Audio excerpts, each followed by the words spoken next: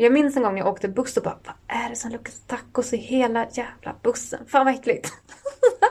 Och sen drar jag upp, så hade jag varit och tränat, så hade jag typ underkläder som jag drog upp och bara fulla med så här tacosoppa.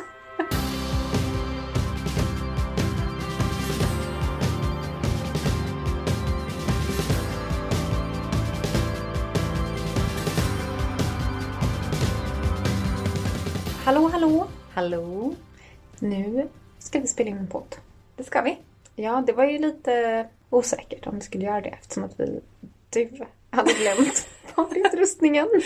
Ja, så nu testar vi att spela in på ett lite annat sätt. Så ni får bear with us på ljudet idag.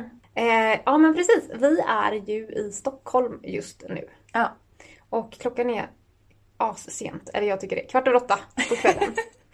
Det är senare än vi brukar podda. Det kan man säga. Och vi har också haft så här en full dag. Så att jag är lite orolig för det här avsnittet att det bara blir flams och drams. Men vi får väl se. Ja.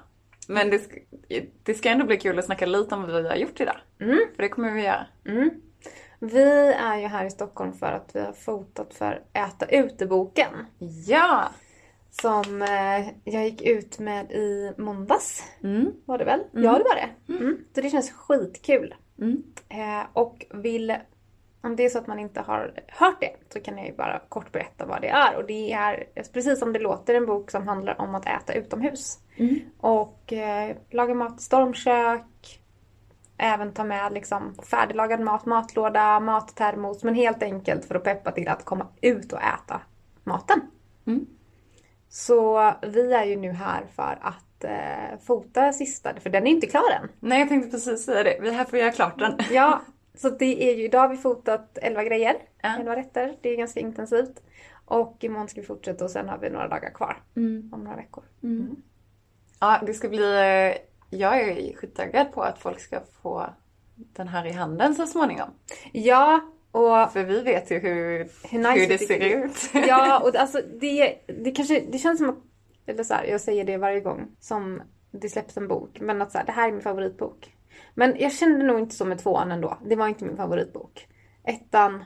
Fast jag sa inte att det var min favoritbok heller. Men 1:an gillar jag verkligen jättemycket. Men den här gillar jag verkligen ännu mer. Varför då? Ja, men för att det är så mycket mer än liksom recepten. Det skulle ändå säga att det finns ju såklart ett jättemycket tänk bakom de andra böckerna. Men den här är ju också ett sätt att liksom förmedla liksom situationen. Att vi kan liksom äta utomhus, få en relation till naturen.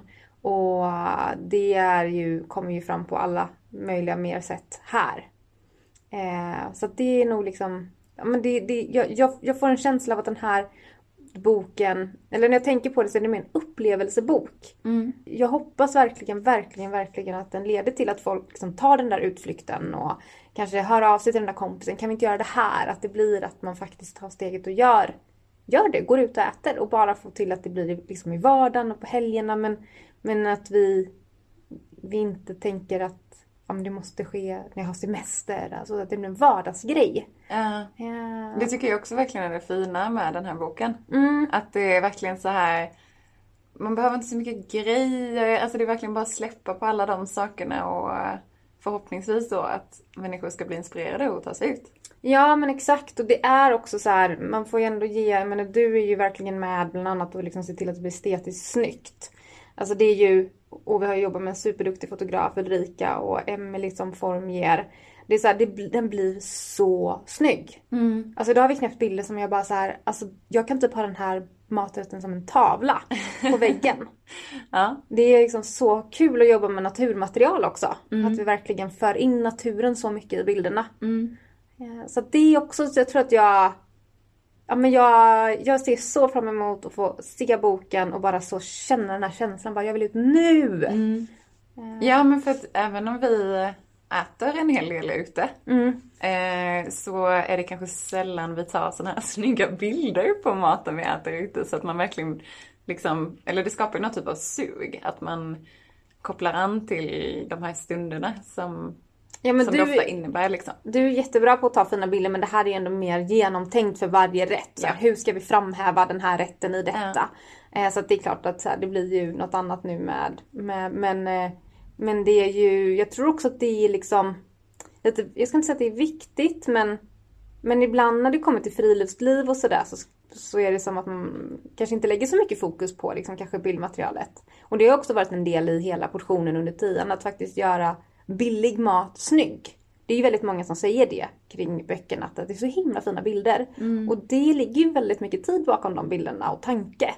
Och att det är inte det är inte kokböcker som är så här, det är inte knappt någon bild alls, typ så här studentkokböcker. Har det varit så lite traditionellt att det knappt kanske är någon bild alls. Och då blir man inte så sugen på det. Nej, men om jag ska vara helt ärlig så, ja, men i och med att vi äter mycket ute och kanske har en liksom bra grund i vad kan jag laga på mitt stormkök, vad kan jag ta med mig, att det kommer ganska naturligt. Men annars om jag skulle tänka rent så här bildmässigt eller vad jag skulle söka mig för utmat och sådär, så det är mycket så här, typ frysmat och torkmat och sånt som dyker upp. Och det är inte alltid man tittar på en sån förpackning och bara Nej, verkligen. Då kanske du måste ha varit med om att så här, ha en riktigt härlig uteupplevelse för att kunna relatera till det. Och det här är ju inte en bok om frystorkat. Jag vill också säga det, att något som jag har helt utelämnat i boken är torkning.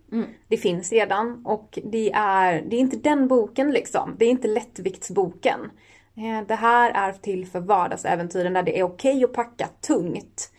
Alltså det blir inte jättetungt, men man behöver inte fundera på grammen liksom. Det är en väldigt, jag tycker det är lyxigt själv när jag går ut och bara slänger ner allting och så knatar man iväg.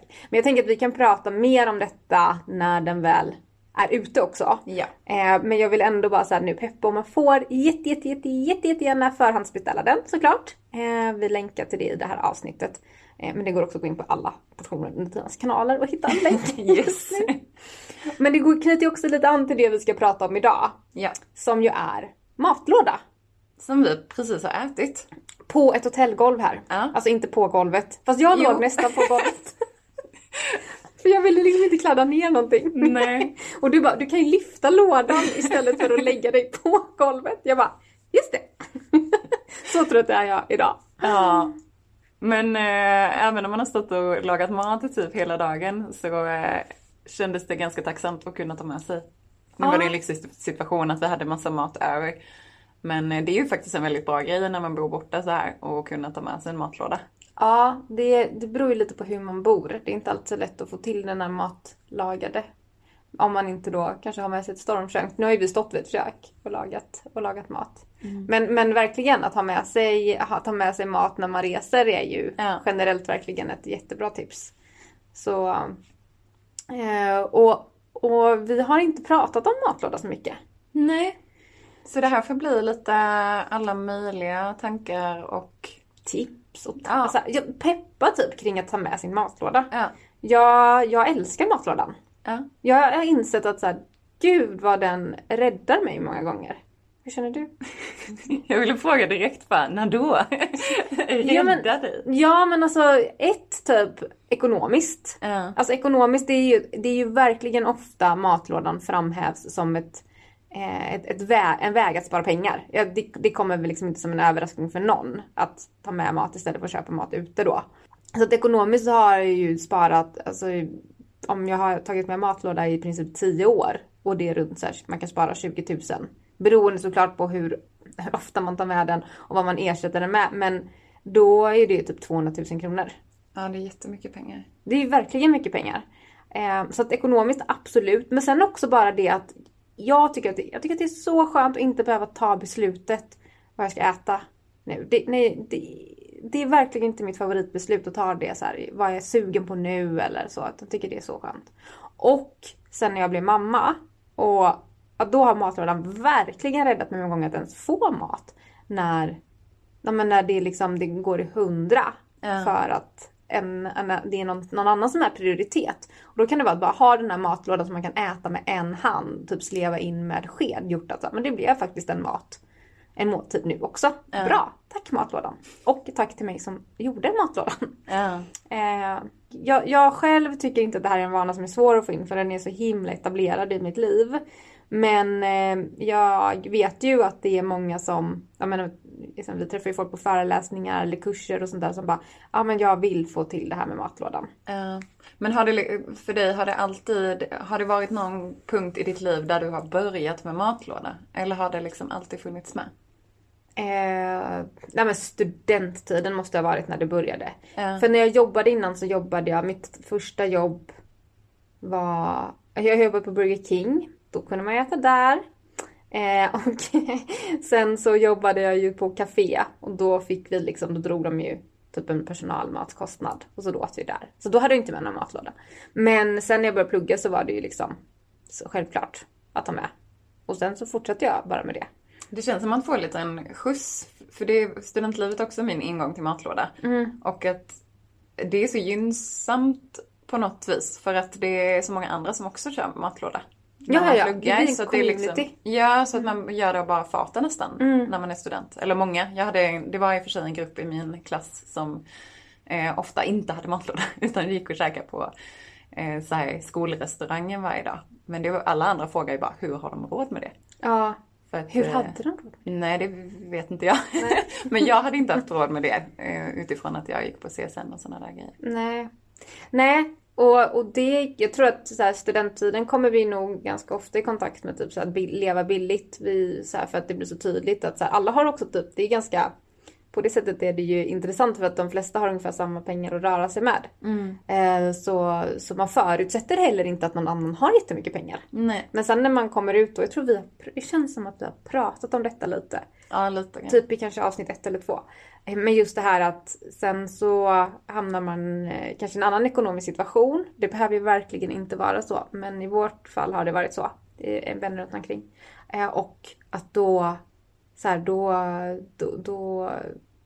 inte de där budgetgrejerna norm längre.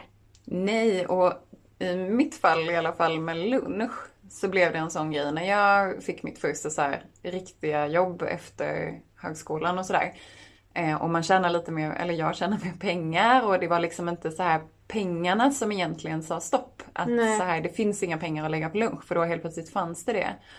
Och då vet jag att i början så, av olika anledningar, jag reste mycket i jobbet och sådär. Och då blev det att man slentrian köpte, för det var lunchmöten och man var på nya orter och sådär. Och jag tyckte det kändes så ovärt.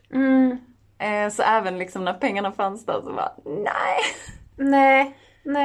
För då hade du också varit liksom, levt andra och bara typ, antar då att, eller jag får fråga, kände du då att så här, men det jag gjorde tidigare med matlådan, det här ger inte ens något mer? Nej, utan snarare tvärtom. För att jag rörde mig dessutom mycket i typ industriområden där lunchrestaurangerna inte alltid var första val. Nej.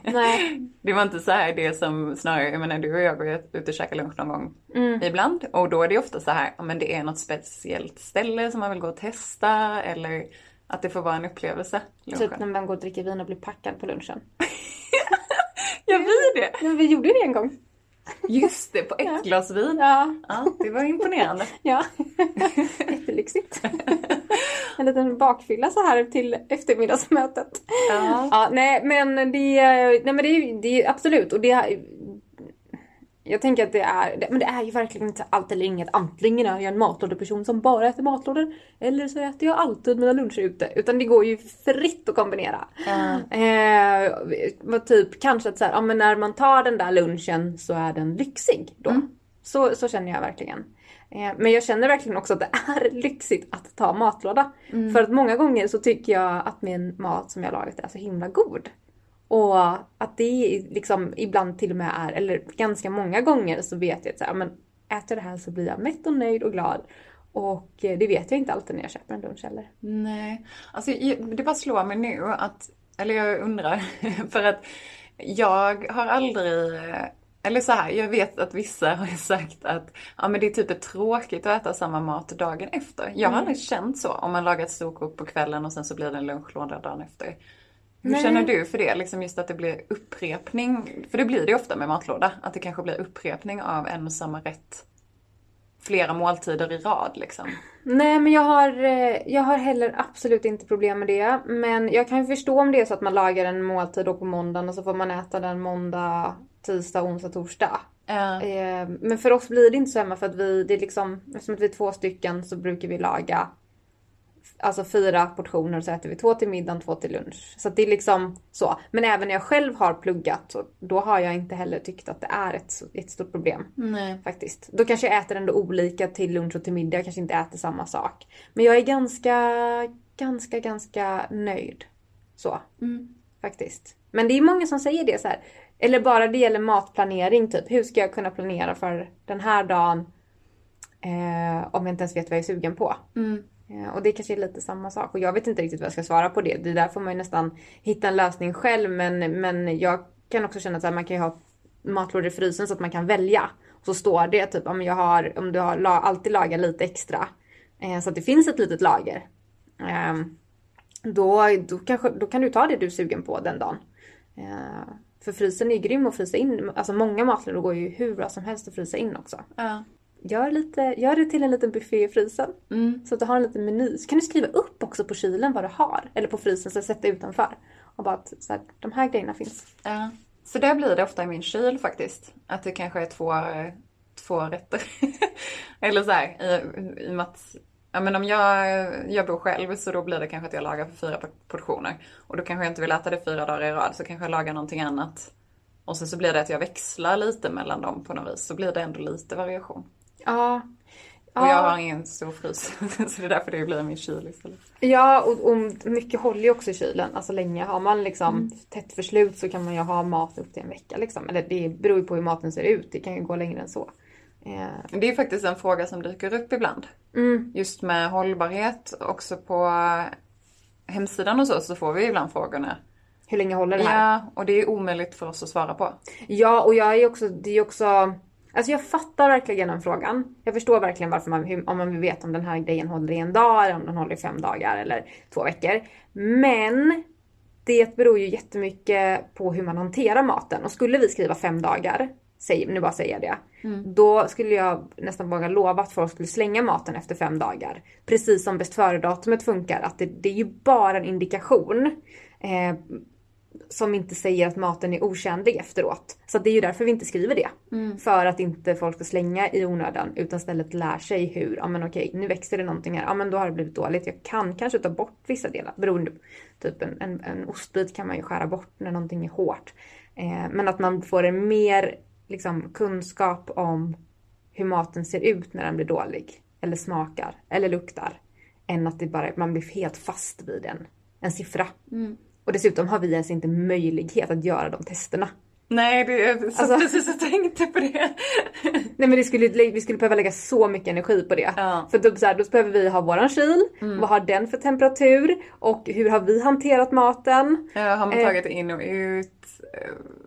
Massa parametrar. Nej, det känns jättebra att inte vi lägger våran tid på att göra just exakt det. Ja, men generellt kan man ju säga att mat håller ju ofta ganska länge. Ja, men framförallt när vi lagar ju liksom väldigt mycket från växtriket. Ja. Det är ju inte så känsligt. Men man ska inte... en liten så här crash course i hur man hanterar mat är ju att inte ta in och ut ur kylen. Hålla på att stoppa ner tunga, fingrar. Stoppa ner tunga? Ja, men jag vet inte, du kanske slickar lite mat. Nej, men typ du tar en sked och så liksom tar du maten och sen ner i lådan igen. Ja. Så. Eller en burk om du har en burk typ, ja men säg hummus eller någonting. Ta en ren kniv när du tar. Istället för att ta, det är jättegott men ta en ny sked då om du måste äta lite under tiden. De kanske inte låter sådana saker stå framme i rumstemperatur så länge utan ner i kylen igen bara. Ja, exakt. Och sen är det också olika känsligt olika tider på året. När det blir väldigt, liksom, det är rötmånad, då kan det vara mer känsligt. Men jag tror att många är väldigt rädda för att bli sjuka av maten. Och med mat från växtriket är det ju väldigt... Liksom, det är mindre sjukdomsalstrande bakterier, även om de så också finns. Men man behöver liksom inte gå runt och vara rädd för det. Hej! Gillar du den här podden och vill stötta oss med en liten slant så att vi kan fortsätta att göra den, så har vi nu satt upp en supportersida på Acast där man kan skänka ett valfritt belopp. Länk till den hittar du i beskrivningen till avsnittet. Hej hej! När vi ändå är inne lite på det här, spenat är en sån fråga som ofta dyker upp. Ja, man kan värma det igen. Ja. Och det kan man ju. Ja. Men det är som med spenat, man ska inte ge spenat till barn som är under 1 år. Men spenat, alltså som mat så ska det kylas liksom ganska snabbt. Det ska inte stå hur länge som helst utanför. Utan, så att när maten har liksom börjat svalna av, ställ in den i kylen. Men man kan absolut äta spenat som är uppvärmd. Alltså det vill säga att du har tagit typ spenat från frysen, lagat en maträtt på det in i kylen, så kan man frysa ner det igen eller alltså värma upp det igen då. Så man måste inte äta upp allt precis vid måltidstillfället. Och de här frågorna finns ju ofta svar på från Livsmedelsverket, så det är så himla en googling bort också. Så där kan man få bra svar. Men ska vi inte prata lite om vad som är gott med matlåda? Jo. Okej, men också bara vad är fördelarna med matlåda? Vi pratade ekonomiskt. Jag slängde ur mig här nu, sa jag typ 20 000. Men en grej man kan göra själv nu då är ju så här, ja men vad skulle jag spara på att ta med matlåda? Och då får man ju utgå från vad är det jag brukar äta för lunch. Ligger den på runt en 100-lapp? Det skulle jag nog säga att det gör runt där vi bor. Men även nu sitter vi i Stockholm, här kan det bli dyrare. Ja, men lägger man liksom 100-120 kronor per lunch. Och vad skulle det kosta att ta med din egen mat? Köper du liksom typ beluga kaviar, då blir det ju säkert dyrare. Men säg att du kan göra en matlåda för runt 20 spänn. Eller ta under 10. Men nu bara säger jag någonting, 20 spänn. Ja, men då kanske det är runt en 100-lapp per gång. Då blir det 500 spänn i veckan. Typ 2000 per månad. Och så tar man bort för lite semester och sånt där. Då blir det typ 20 000 per år. Ja, det är jättemycket pengar. Men det kan ju vara bra att sätta den här liksom lilla summan. För tänker man då, om jag sparar 100 kronor per gång. Ja, men det spelar inte så himla stor roll. För det kan ju kännas så med 100 spänn. Men då kan det ju vara bra att sätta det i relation till så här, men hur ofta gör jag det här? Ja, men det jag gör det nog ganska ofta. Så att det går att liksom få någon typ av alltså, relation till tiden på något sätt. Ja. Och påminna sig själv om det då egentligen. Ja. När man står där och bara, ja, men ska jag laga en extra matlåda eller inte? Tycker jag att det är värt på lång sikt liksom. Ja, men precis. Okej. Jo, men jag vill ju spara ihop till den här kontantinsatsen. Ja, men då kan 20 000 per år vara liksom värt. Eller om man då sätter det liksom, ja men okej, om jag investerar de pengarna och på sikt blir det, om jag tar med matlåda i så här många år så blir det så här mycket pengar. Det är just den grejen jag är sjukt dålig på själv att göra och liksom sätta det i någon typ av investeringsperspektiv. Men att ändå liksom sätta det i ett perspektiv. Men som sagt, sen betyder det ju inte att det behöver bli så här. Jag får aldrig ta med en matlåda. Eller jag får aldrig äta en utelunch. Det är det största straffet. Jag får aldrig det är ditt största. Ja, men jättejobbigt att springa runt och leta lunch varje dag. Jag hade tyckt att det var ett värre straff än att aldrig få äta en utelunch. Men utelunch då som i restauranglunch. Utelunch gillar jag ju. Att gå ut och sätta sig. Ni fattar. Ja, men pengar, men du är ju också inne på det och jag håller verkligen med om det. Just den här tidsaspekten bara. Eller det här funderandet på vad ska jag käka till lunch, vad ska jag gå. Alltså en sak är ju pengarna. Men en annan sak är också hur mycket tid som man kan lägga på det där. Ja, och vilken tillgänglighet man gör för sig själv när man redan har fattat det beslutet. För att också, ja men så här, vi äter ju oftast det som vi har nära till hands på något sätt. Och om det är nära till hands är så här snabbkedjan runt hörnet, eller om det är matlådan i kylen, eller alltså så här, det är ju ett ganska på något sätt, att ta matbeslutet är ett ganska liksom, jag vill inte säga primitivt beslut, men impulsivt. Ja, men impulsivt, verkligen. Så att har man då gjort så här tillgängligt för sig själv i kylen ett par steg bort kanske. Att så här, ja men här finns en matlåda som är vettig. Eller en maträtt. Ja men då är det nog större sannolikhet att jag äter den om den ligger där än om den inte ligger där. Och jag måste liksom bara, kanske när jag är hungrig till och med, komma på vad jag ska äta. Och det kan ju vara en grej, eller vi har nämnt det vid något annat tillfälle också, att nu kanske, ja men vissa jobbar hemma och hela den aspekten, och då, även om det kanske inte handlar om att man, jag vet inte, måste springa iväg och köpa lunch någonstans, så bara den här grejen att behöva komma på vad man eventuellt ska laga, då kanske både till lunch och till middag. Alltså bara den grejen kan ju också vara en jätteenergi- och tidssparare på något vis, att man faktiskt har preppat upp med en lunchlåda. Ja men precis, så slipper man ta det beslutet 2 gånger på en dag. Och lägga tid på det 2 gånger om dagen. Ja, verkligen. Om man inte känner för det då, såklart. älskar man att stå där varje lunch och varje middag och laga mat. Så det är klart att man ska göra det. Men... Ja, men det kan ju också vara tillgängligt att det inte finns möjlighet att laga mat. Ja.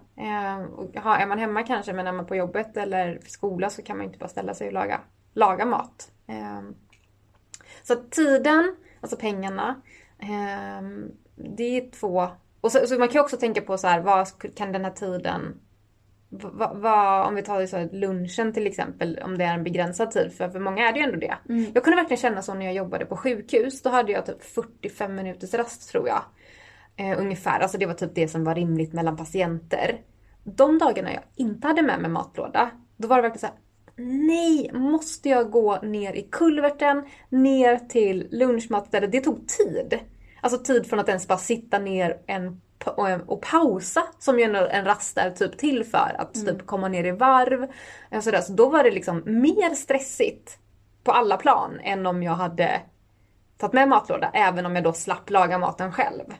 För det var liksom, det tog mycket längre tid än att faktiskt laga maten. Men när man lagar mat, eller när jag lagar mat, så lagar jag ju sällan en matlåda, utan då är det ju i sammanhang som kanske min middag. Så tar en måltid, när jag lagar mat 40 minuter och så är det 4 portioner, då kan man säga att det är 10 minuter per maträtt. Och det kanske var vad det tog dig att bara gå till det här stället? Ja. Och ta hissen och gå och stå i kö och bla bla bla bla bla. Och sen då skynda tillbaka. Men det kan ju också vara att man vill göra något annat på sin lunch. Att så här, just nu just nu har jag liksom gjort en deal med mig själv att, för jag är ganska känslig för när mörkret kommer och man blir med inomhus och sådär. Jag ska vara ute 1 timme per dag. Alltså jag behöver inte träna, eller jag handlar inte om det, utan så här, jag måste vara ute i dagsljus. Eller i alla fall frisk luft 1 timme per dag. Och då är lunchen ett ypperligt tillfälle, i alla fall kanske ta en halvtimme. För att få det. Och då är det äta lunchen och sen gå en promenad. Eller ta med lunchen och sätta sig på en parkbänk eller någonting. Ja, det är verkligen superlyxigt. Om man vill kan man ju fundera lite på, finns det liksom värden med det här som kanske inte behöver vara ekonomiskt, utan kan det finnas andra mervärden som man uppskattar? Jag skulle gissa att du uppskattar ungefär samma sak. Ja, jag bara instämmer här. Ja. Vi båda är lite såhär, lite slow just nu. Men det är, ja, verkligen så här kan typ också med liksom det vi har gjort idag och den senaste tiden med den här boken har liksom också ytterligare verkligen inför vinterhalvåret för mig.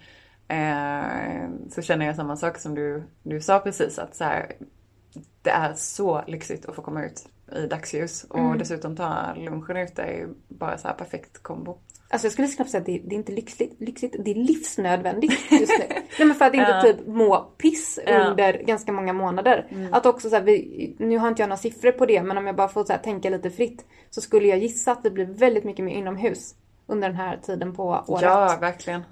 För att det inte är naturligt att vi så här umgås ute och sådär. Och vad gör det?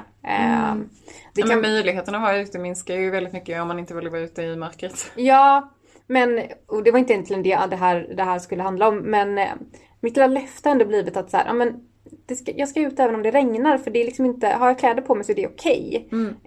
Men det gör så himla, eller jag blir i alla fall så glad eller liksom lugn av att bara få komma ut. Och få det här liksom, det biter lite i kinderna eller bara få andas frisk luft.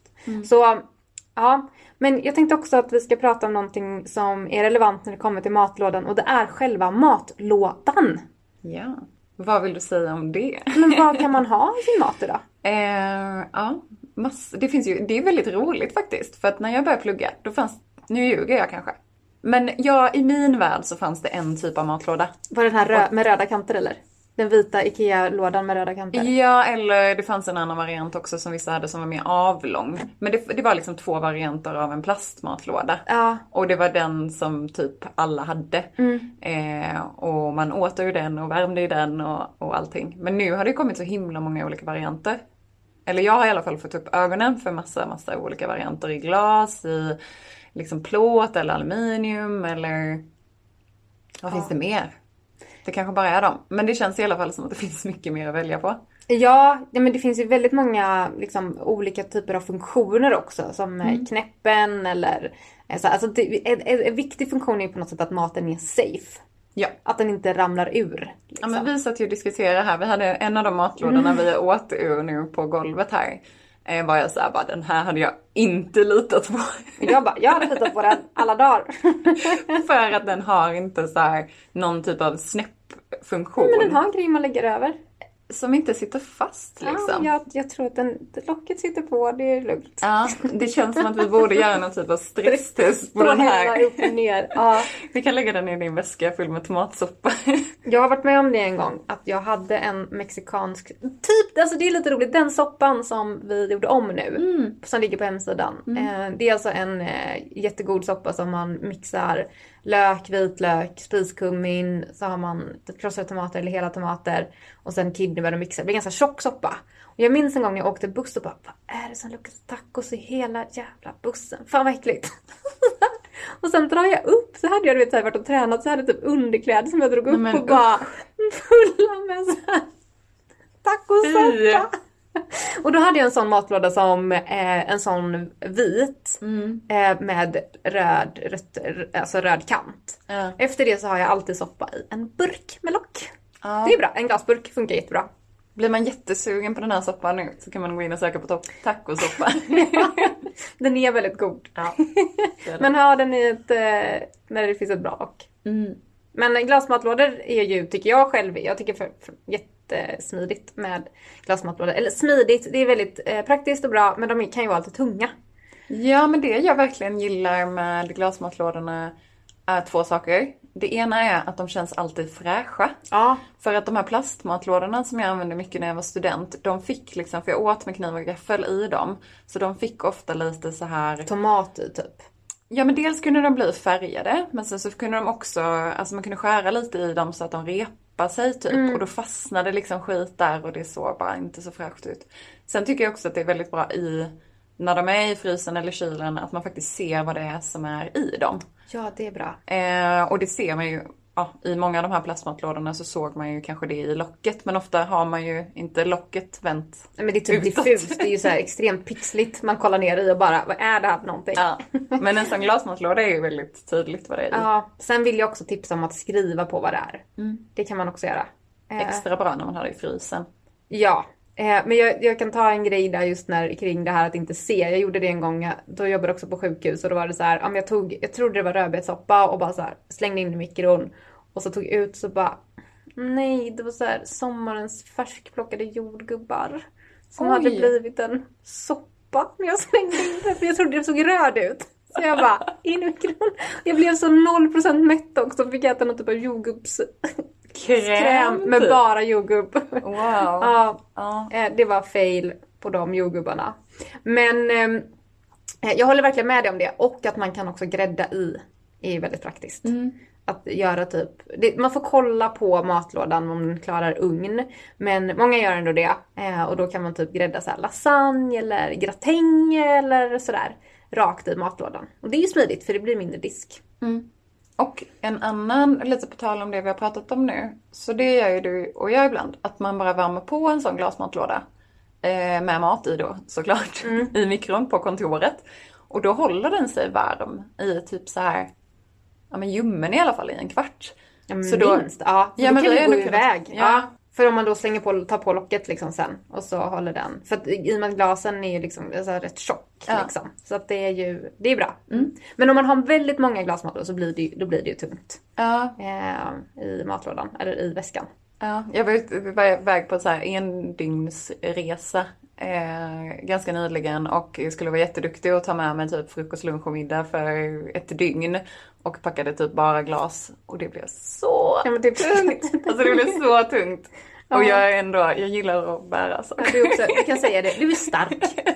Ja, men det var väldigt, väldigt tungt. Då insåg jag verkligen så här fördelarna med de här plåt och aluminium eller plast. Ja. Att det är faktiskt smidigt om det börjar bli riktigt många lådor. Jag tyckte en sak, vi har en är det en aluminiumlåda? Den metalllådan. Plåt kanske? Plåt är det nog, ja. Den är bra för att den är liksom en 3-stegslåda. Så att, som nu när vi åt en grej med lite olika tillbehör. så är det perfekt och då kan man liksom bygga, eller snarare de nuddar inte varandra. Om man vill ha typ som vi hade liksom vi hade huvuddelen. Och varför jag inte säger vad det är nu, för att det låter väldigt kryptiskt alltihopa. Det är för att det liksom inte avslöjar recepten i boken. Nej, men man kan säga att det är en matlåda som är i 2 plan, alltså 2 nivåer. Ja. Så att det är en nedre låda och så sätter man liksom den andra lådan på den lådan och sen knäpper man fast. Ja, och sen då ett lock då. Ja. Ja, just det. Det är inte 3 fack, det är 2 fack. Ja, just det. Mm. Och det är perfekt om man typ har en sås eller någonting och inte vill gegga ner någonting annat. Mm.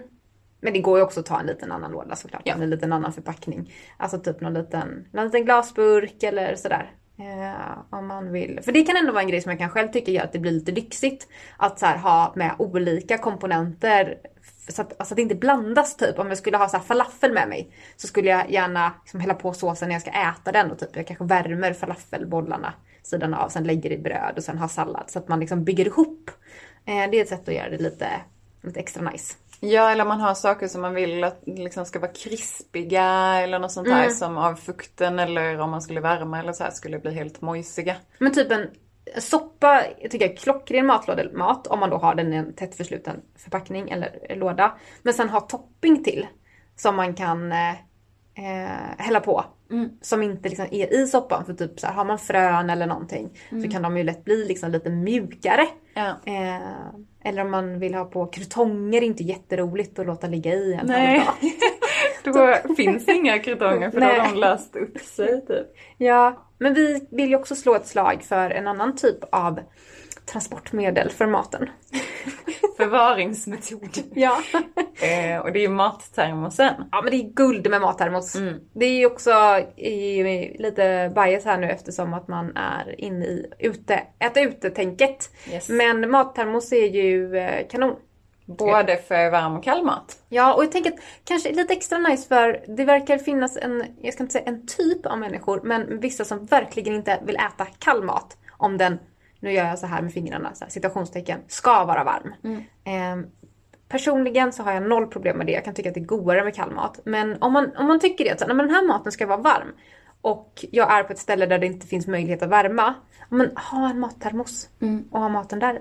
Och för er som är helt, vad är en mattermos? Det är egentligen en termos med en bredare ingång, eller vad ska man kalla det, öppning, så att man får ner en sked lätt. Ja, den är liksom lite vidare än en dryckestermos. Men en dryckestermos hade ju varit klockrent för en soppa i och för sig, om du vill hälla upp sen då i en kåsa typ. Eller att dricka rakt upp. Ja, det kan man också göra. Ja. Så det är faktiskt, jag skulle ändå säga att det är en väldigt bra investering om man vill äta mat på språng. Ja, och vill då ha maten varm. För många håller ju ändå värmen i, alltså, ja men, det beror ju på vad det är för sort. Det brukar ofta stå hur länge de ska hålla värmen.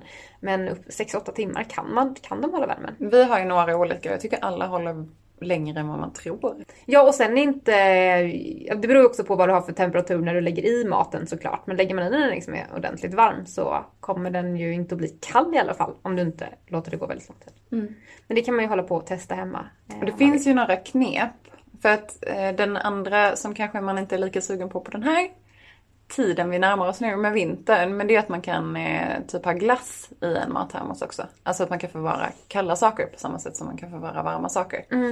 Och om man ska ha i något väldigt kallt kan man ju till exempel lägga termosen i frysen en stund. Och på samma sätt vill man vara jättesäker på att det håller sig varmt, så kan man ha varmt vatten i termosen innan man lägger i det varma. Så kyler inte själva termosen av maten. Nej, det är verkligen smart också. Så det är ju någonting som är väldigt, väldigt bra. Men nu måste vi komma till en riktigt viktig punkt på det här mötet. Hanna, vi får inte missa detta. Ja, men en sak som också är viktigt är när man åker tåg och sånt, att man har mat som medresenärerna kan klara av i kupén. För det här har jag varit med om några gånger och känner att det är min uppgift i livet att upplysa folk om detta. Och det var så roligt när vi pratade om detta, för du pratade om lite nödmat, var det så? Och då sa du, men din nödmat, vad brukar den vara? Ja, men det finns ju flera olika, men den du syftar på, antar jag, är ju makrill i tomatsås. Ja, och jag skrek. Ja, det gjorde jag. För det är typ det enda du inte får ta med dig och sitta och äta på jobbet. Nej, men då får du sitta ute. Men det finns ju folk som gör det. Sitter med makrill och tomatsås på typ tåg och så. Och det är inte okej. Jag vill verkligen säga det. Det är absolut inte okej att göra. Vad är icke okej-listan då? Ja, men makrill och tomatsås. Alltså typ fisk är inte okej att packa upp. Jag har också sett folk som sitter och äter typ någon sån här rökt laxmacka. Och det bara luktar... Alltså det blir instängd rökt lax som ska ut. Rökt lax som är så gott. Jo, men det är inte gott när det var instängt. Öppnar de liksom ett paket då? Alltså ja, som plastförpackning? Nej, men de har gjort mackan typ. Och sen så ska det ut. Ja, det luktar skit. Och ägg. Skala ett ägg är inte populärt. Det är jag skyldig till. Jag har ätit väldigt mycket makrill i tomatsås i mitt liv. Men inte på tåg eller liknande. Däremot så kokta ägg har absolut åkt med. Det har jag tyckt varit så här världens mest smidiga grej. Ja, men jag förstår grejen, det är smidigt. Men det är ju någonting när äggskalet lämnar ägget. Som gör att det luktar väldigt mycket. Och jag satt bredvid en kvinna en gång som gjorde både. Hon tog fram en makrill i tomatsås och ett ägg. Sa du till? Nej, jag gjorde inte det. Jag går ut nu och klagar offentligt istället. Nej, men det är helt sjukt. Det får man inte göra. Jag var också med om det förra året när jag var gravid. Eller var jag gravid förra året. Jag födde ju Ronja för ett år sedan. Så att, ja. Och är man extra luktkänslig så blir det extra jobbigt. Jag var tvungen att gå och kräkas en gång. Ja, men ja. Jag tänkte bara rent så här kladdighetsmässigt just den här makrillgrejen. Men då ska stänka som sås på andra då? Nej, men det är typ det enklaste jag kan tänka mig att det skulle så här, komma någon som makrillsaft på. Nej, men jag menar bara hanteringen, en sån burk. Alltså man måste ju skölja av en sån och ja, hur som helst. Vi går vidare. Ja. Det finns annan mat att äta på tåg. Ja. Det här finns det säkert väldigt många olika som är vad man kan vara känslig för. Det kan sitta någon i någon annan podd nu och berättar om att man inte får ha tacosoppa. Exakt, precis. Efter din lilla incident. Ja, nej, men den kan jag i och för sig förstå då också om det är så. Men ja, nej, men så det kan man ju få vara försiktig med. Men jag tycker också att vi måste prata om vad som är gott att ha i matlåda. Nej, men jag vet att du har frågat mig det någon gång. Är det något du inte skulle ha i matlåda? Och jag kommer typ inte på något. Nej. Det är liksom, allt funkar. Det som jag brukar tänka på det är ju typ så här att man kanske inte vill frysa in vissa saker, typ potatis. Men annars tycker jag allt är så himla gott. Men det kan ju också komma in så här kommentarer om vi har en potatismosrätt till exempel. Att alla tycker inte att det är gott att ha potatismos till exempel dagen efteråt. Men jag tror att det gör för att det kan bli lite torrt. Och då skulle man kunna ha med liksom typ, en liten, kanske en liten burk. Med typ mjölk eller havredryck eller någonting och värma upp det och sen bara vispa ner det igen för att få upp det här fluffet typ. För att det är, man kan ju liksom oftast få till en såsighet igen med egentligen det man haft i från början. Om det är det som gör. Typ pasta kan många tycker att det blir lite så här, också lite torrt. Ja, men ta lite vatten och häll på innan du värmer in, liksom slänga in i mikron typ. Så kommer det att luckras upp.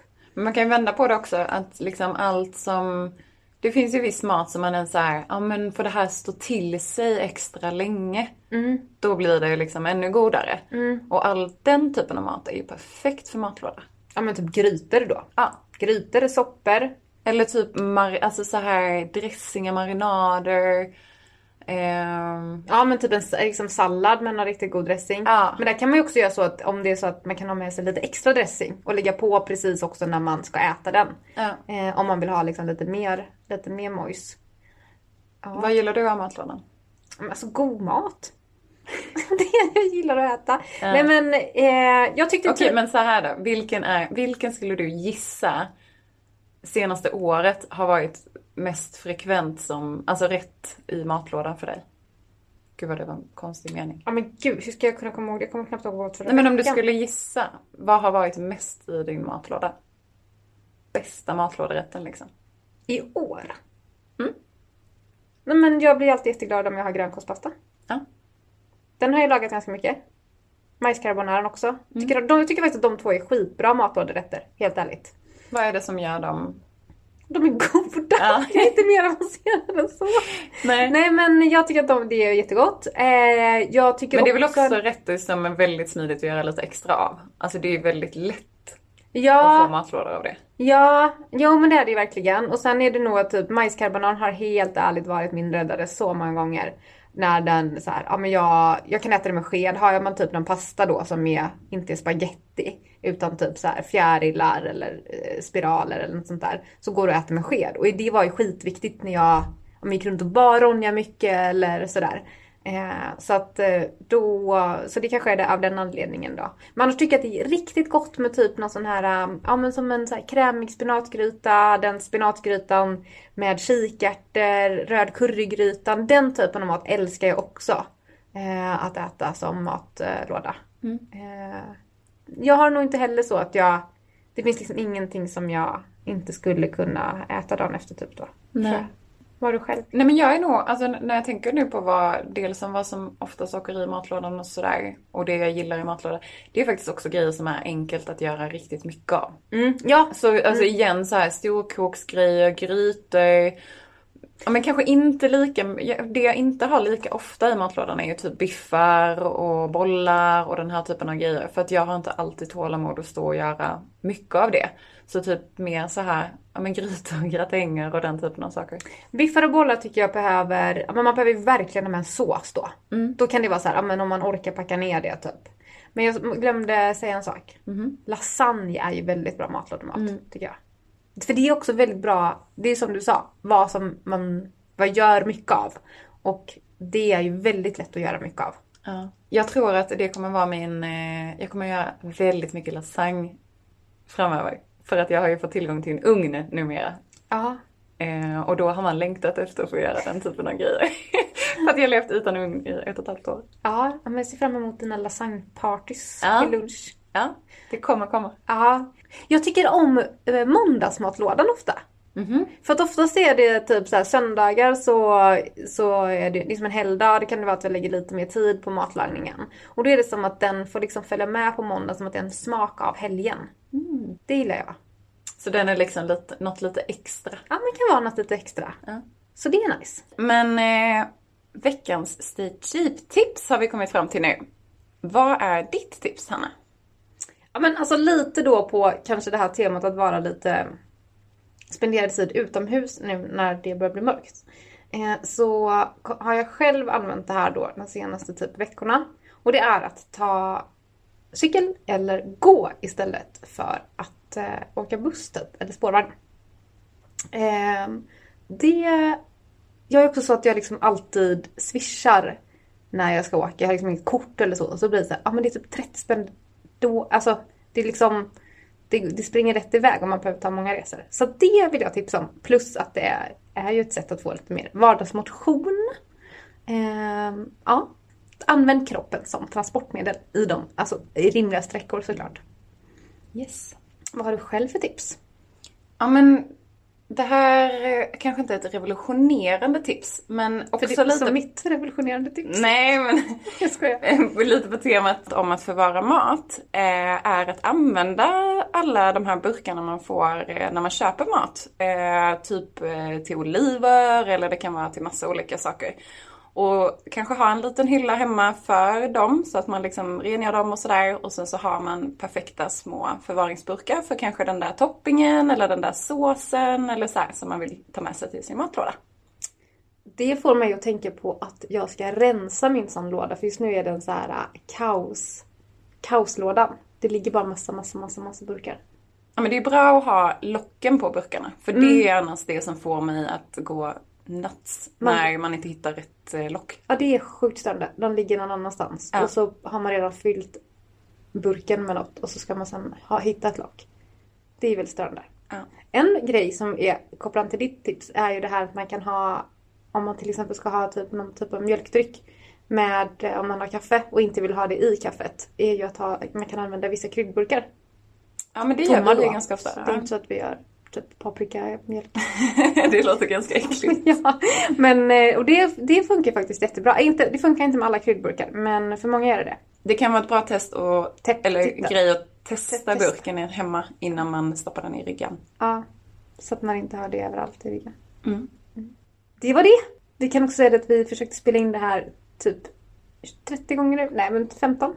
Vi bara bröt ut i skratt. Men nu lyckades vi hålla oss. Ja. Vi är lite övertrötta, tror Yes.